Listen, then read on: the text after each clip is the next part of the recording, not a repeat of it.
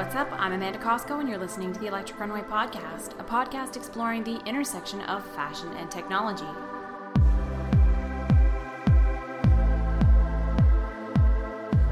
Last week, we did a phone interview with my friends Shannon and Maria Hoover of Make Fashion. Make Fashion is a high-tech, high-fashion runway show that took place the evening of Saturday, April 2nd at the Telespark Science Center in Calgary, Alberta. Electric Runway was on the scene covering the event, and we just have to say, way to go, Calgary. I was there during dress rehearsals on the Friday evening before, as well as backstage all day Saturday leading up to the evening show, and I've never been to such an inclusive and well-organized runway show. Whenever I'm in a new city, I always talk to cab drivers. They always know the most about a place. As I arrived in Calgary around dinner time on Friday night, I noticed something eerie about downtown. It was empty. The infrastructure was all there. Cafes, restaurants, and bars lined the streets. The Sky Tower rose above the city expectedly, but the parking spots were empty. Like a smaller version of Toronto, only hollow. The cab drivers tell me that it's getting bad. Corporate vacancy rates are up 20%. Unemployment rates are up nearly 10%. Foreign oil prices are at an all-time low, and for a city heavily dependent on oil and gas, the impact can be felt. Juxtaposed with the devastation of the city was this bright show called Make Fashion, a light at the end of the runway. Make Fashion blew me away. Stay tuned for Electric Runway's video coverage of the event out this weekend on our YouTube channel. As always, you can find everything we're up to at the intersection of fashion and tech at electricrunway.com, and check out electric_runway on Instagram for images of the show.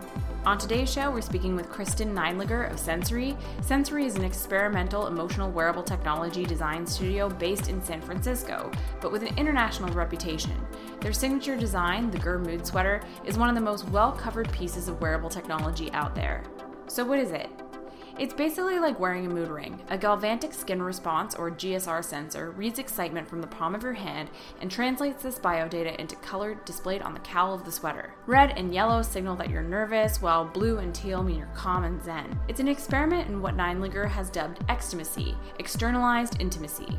While style has always been a way of communicating mood without saying a word, the Gur Mood Sweater imagines a brave new, high-tech future of fashion where the body is treated not just as something to measure and quantify, but instead as a locus of intelligence and expression.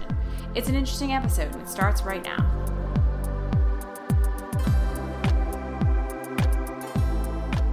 So, Kristen, welcome to the show.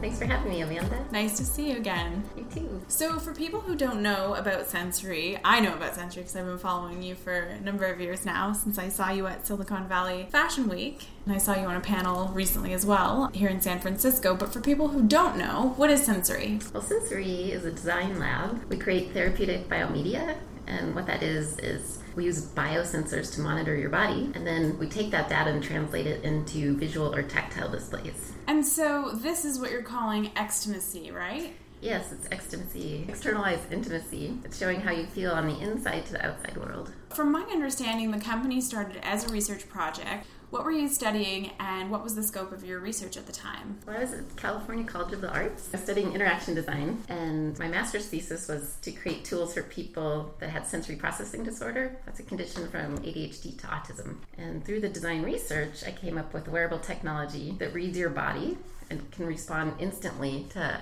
help calm you down and focus your attention. And so it also takes your inside emotions, like we were talking about with the extimacy idea, and shows it to people on the outside for people who maybe can't communicate their emotions very well. Yes, exactly. It also gives the wearer biofeedback, how they're feeling, but yes, it also offers communication. So communication to both yourself and to people around you. And so one of your most well-known products is the Gur Mood Sweater. Let's talk about the fashion. So what does it look like? And the tech, how does it work? Well, I'm glad you got to try it actually a while ago. Yeah, I did back in Toronto when I was interviewing. I interviewed Tom Emmerich while I was wearing the sweater the whole time. So awesome. Yeah, it was fun. I was just a rainbow of emotions, I guess, when I'm podcasting. So the Gur Mood Sweater, it's designed, it has a bowl-shaped collar lined with LEDs, and we have the sensors in the hands that read your excitement level. It's humidity sensors, so it's moisture and heat. As you get more excited, the colors change. So if you're calm and relaxed, it's teal, blue, and as you get more excited, it goes up through purple, and then into pink, and red if you're nervous or in love. And the emotions are basically displayed on the cowl. Yes. The large bowl-shaped collar is supposed to reflect back upon the wearer to give them feedback, but also act as an external blush to show other people. It's the same technology that's basically used in a lie detector, as I understand it. Yes. So it basically sits on the palm of your hand, and then there's wires that kind of go up into the garment, and it reads that and then projects the color outwards. Yes. And so aside from the novelty of the product, what do you imagine? You were talking about specific use cases within the medical community for a sweater like this. Can you elaborate on that? Yes. I was surprised that it got taken by the fashion world, actually. I'm very excited, but I never thought it'd be New York Fashion Week, etc. But my goal is to get back to healthcare and have it be used in clinical settings. We have interest with the Alzheimer's community, couples therapy, post-traumatic stress, like things I'd never thought of. So I'm very excited for this to become a useful product. It's interesting to me because, like you said, it was adapted by the fashion community, and fashion has always been a means of expression, but now this is literal expression. And it was also interesting to me because I actually learned about it through the sort of fashion lens and then discovered that the use case for it would be for maybe autism or, like you had mentioned, palliative care. And I thought that was really interesting because, I mean, I'm usually someone who just says whatever I think, but there are people out there who have trouble expressing themselves. It's interesting to see that there's a use case for it in the medical community. And so are you working with different research centers? Yes. I'm working with a college in the Netherlands who's doing research on the social psychological aspect of wearing this kind of apparatus. Also talking with a PTSD clinic right now. So healthcare is very slow, but lucky fashion is fast. Yeah. As I understand it, the Germood sweater is a concept piece. Do you ever plan on making it commercially available? Yes, it's my most popular design. We listed on our website that we will make 100 limited edition, and you can actually sign up on the website now. Is that sensory.com? Sensory.com. sensory.com. And this is for people who want a limited edition Germood sweater. Yes. It's clear to me that the wearable technology that you're making is very emotion-based. It's not really hardware. It's definitely wearable. What do you think it is that's missing from mainstream wearable technology that we're seeing today? What I try to embody in my designs is to make them emotionally durable, like soft technology, something that you want to touch, and like your favorite hoodie. I feel like currently wearable technology is a lot of gadgets, like hard plastic, and I guess people wear them for 2 weeks and then put them in the drawer. Designing for more of a bond with your product is ideal, something that'll last forever and a collector's item. So something we were talking about before we started recording is how it seems to be women that are making more emotional wearables. And what I mean by that is wearables that, like you were saying, connect you to either better connect you to yourself or the world around you. Why do you think that is? I think women are more social creatures and more emotional and maybe more communicative and more conceptual,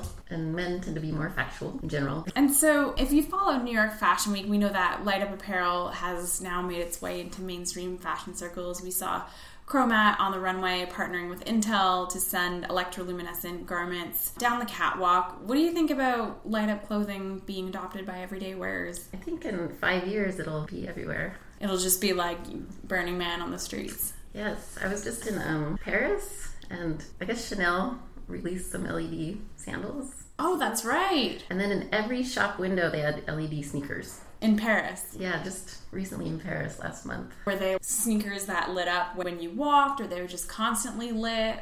Tell us. They were constantly lit around the sole. They weren't real leather. They were 70 euros. Running shoes? They were like sneakers. Yeah. Kind of more like kids, I guess. You could change the color. It's really neat. Did you consider buying any? I did. I was like, it's happening. Light up stuff is everywhere.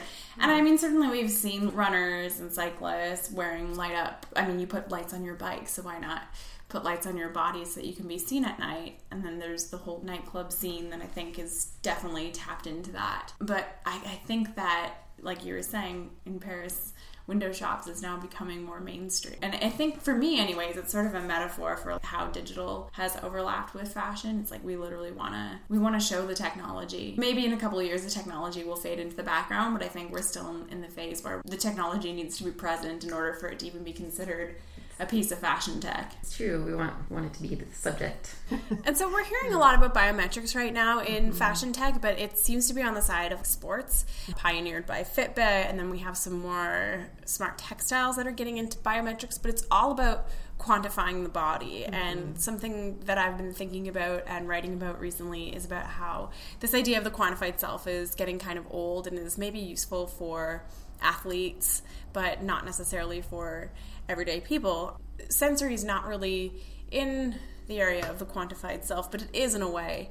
What do you think is missing from biometrics today? Well, the big thing that we offer is the real-time data. I feel like the quantified self, you're logging your data. It's so in your neocortex, like all the data, and then you have to look at a screen, and you have to say, okay, at 5 p.m. I was feeling like this. What if you knew right now? And also the biometrics that come from these devices are very personal, whereas sensory is something that's very social. That's more community-based. It's meant for empathy training and knowing yourself. I call it awareness technology. How did you come up with the idea? Well, it's really through my studies, but I think my background in dance, and I have a physical therapy background also. And there I felt I was really teaching awareness. And now I see the thread of, with my technology, I'm just trying to teach really basic awareness of your body and letting your body talk. And so what are you keeping your eye on right now in terms of fashion tech and biomedia? As you were mentioning, you're not really in San Francisco a lot because you're traveling so much with sensory. So what are you seeing in other parts of the world that you're particularly interested in? I've been watching Om Signal.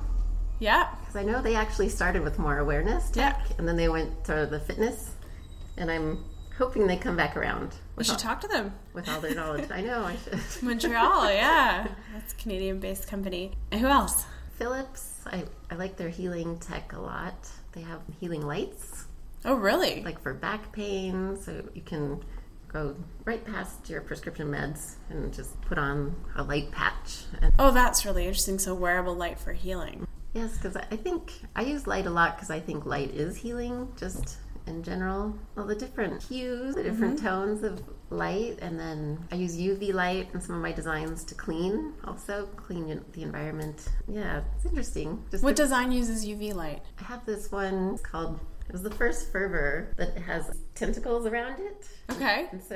And it's kind of your personal space area, and so if somebody brushes one of them, the light comes on and it cleans your sphere, so it would keep you healthy. That's really interesting because I noticed a number of fashion tech designers are working on this idea of personal space. Yeah. And the other thing that you mentioned was tentacles, so this idea of drawing inspiration from the natural world, like, you know, Anouk Vipret has her spider dress and her smoke dress, which seem to mimic sort of qualities in the natural environment. What do you think is it about, I guess, either nature or personal space that people seem to be tapping into? Biomimicry is very powerful. I mean, we're humans, and we're in nature, and nature's the top designer, you know, over Dieter Rams. Geometry in nature, and we can learn from different animals, and like that one was based on a sea anemone. And then this idea of personal space, or this idea of asserting your space. And it's interesting to me because I find it's female designers that are doing that. Yeah, because we think about it more, I'm sure. So, Kristen, as someone who's working at the crosshairs of fashion and technology, what do you think fashion can learn from tech, and vice versa? What do you think technology can learn from fashion? Well, it's interesting now because fashion is getting more sustainable. Technology could learn from that.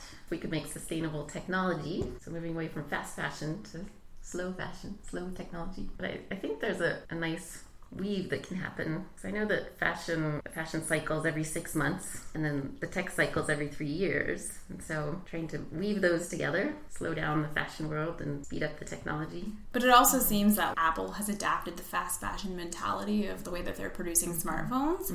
So it's like, I think sustainability probably needs to be a conversation across industries. It's just probably something that fashion, they're having that conversation already. And I think technology as well. It's just because of the internet. Like, people know where their clothes are coming from, and they know now where their technology is coming from. What are the conditions of the people who are making it? So I think that's definitely a conversation that has to come across industries. I guess specifically what I was thinking is, like, when you're making your electronics wearable, what type of considerations do you have to take when you're making something for the body? There's a lot. I mean, the body's very sensitive, so there's a lot of consideration making the electronics flexible. I'm lucky that I get to work with circus artists to model my designs, so they're tested by contortionists. Yeah, that's a good way to stress test your product for sure. That's great. Well, Kristen, how can people stay in touch with you? Please check out the website, sensory.com. Perfect. And we'll put up links on the website to your website and to pictures of the Guru Mood sweater so that people can see it if they haven't seen it already, as well as to your Twitter so that people can follow you around. Where are you off to next?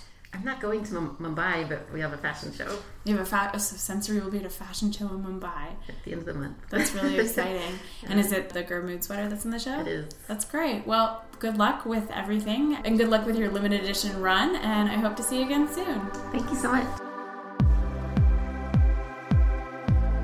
That was my conversation with Kristen Neiliger of Sensory. For images of the Guru Mood sweater, check out electricrunway.com. As always, you can follow us on Twitter, Instagram, and Snapchat at electric_runway. That's it for today's episode. Until next time, here's looking towards the future.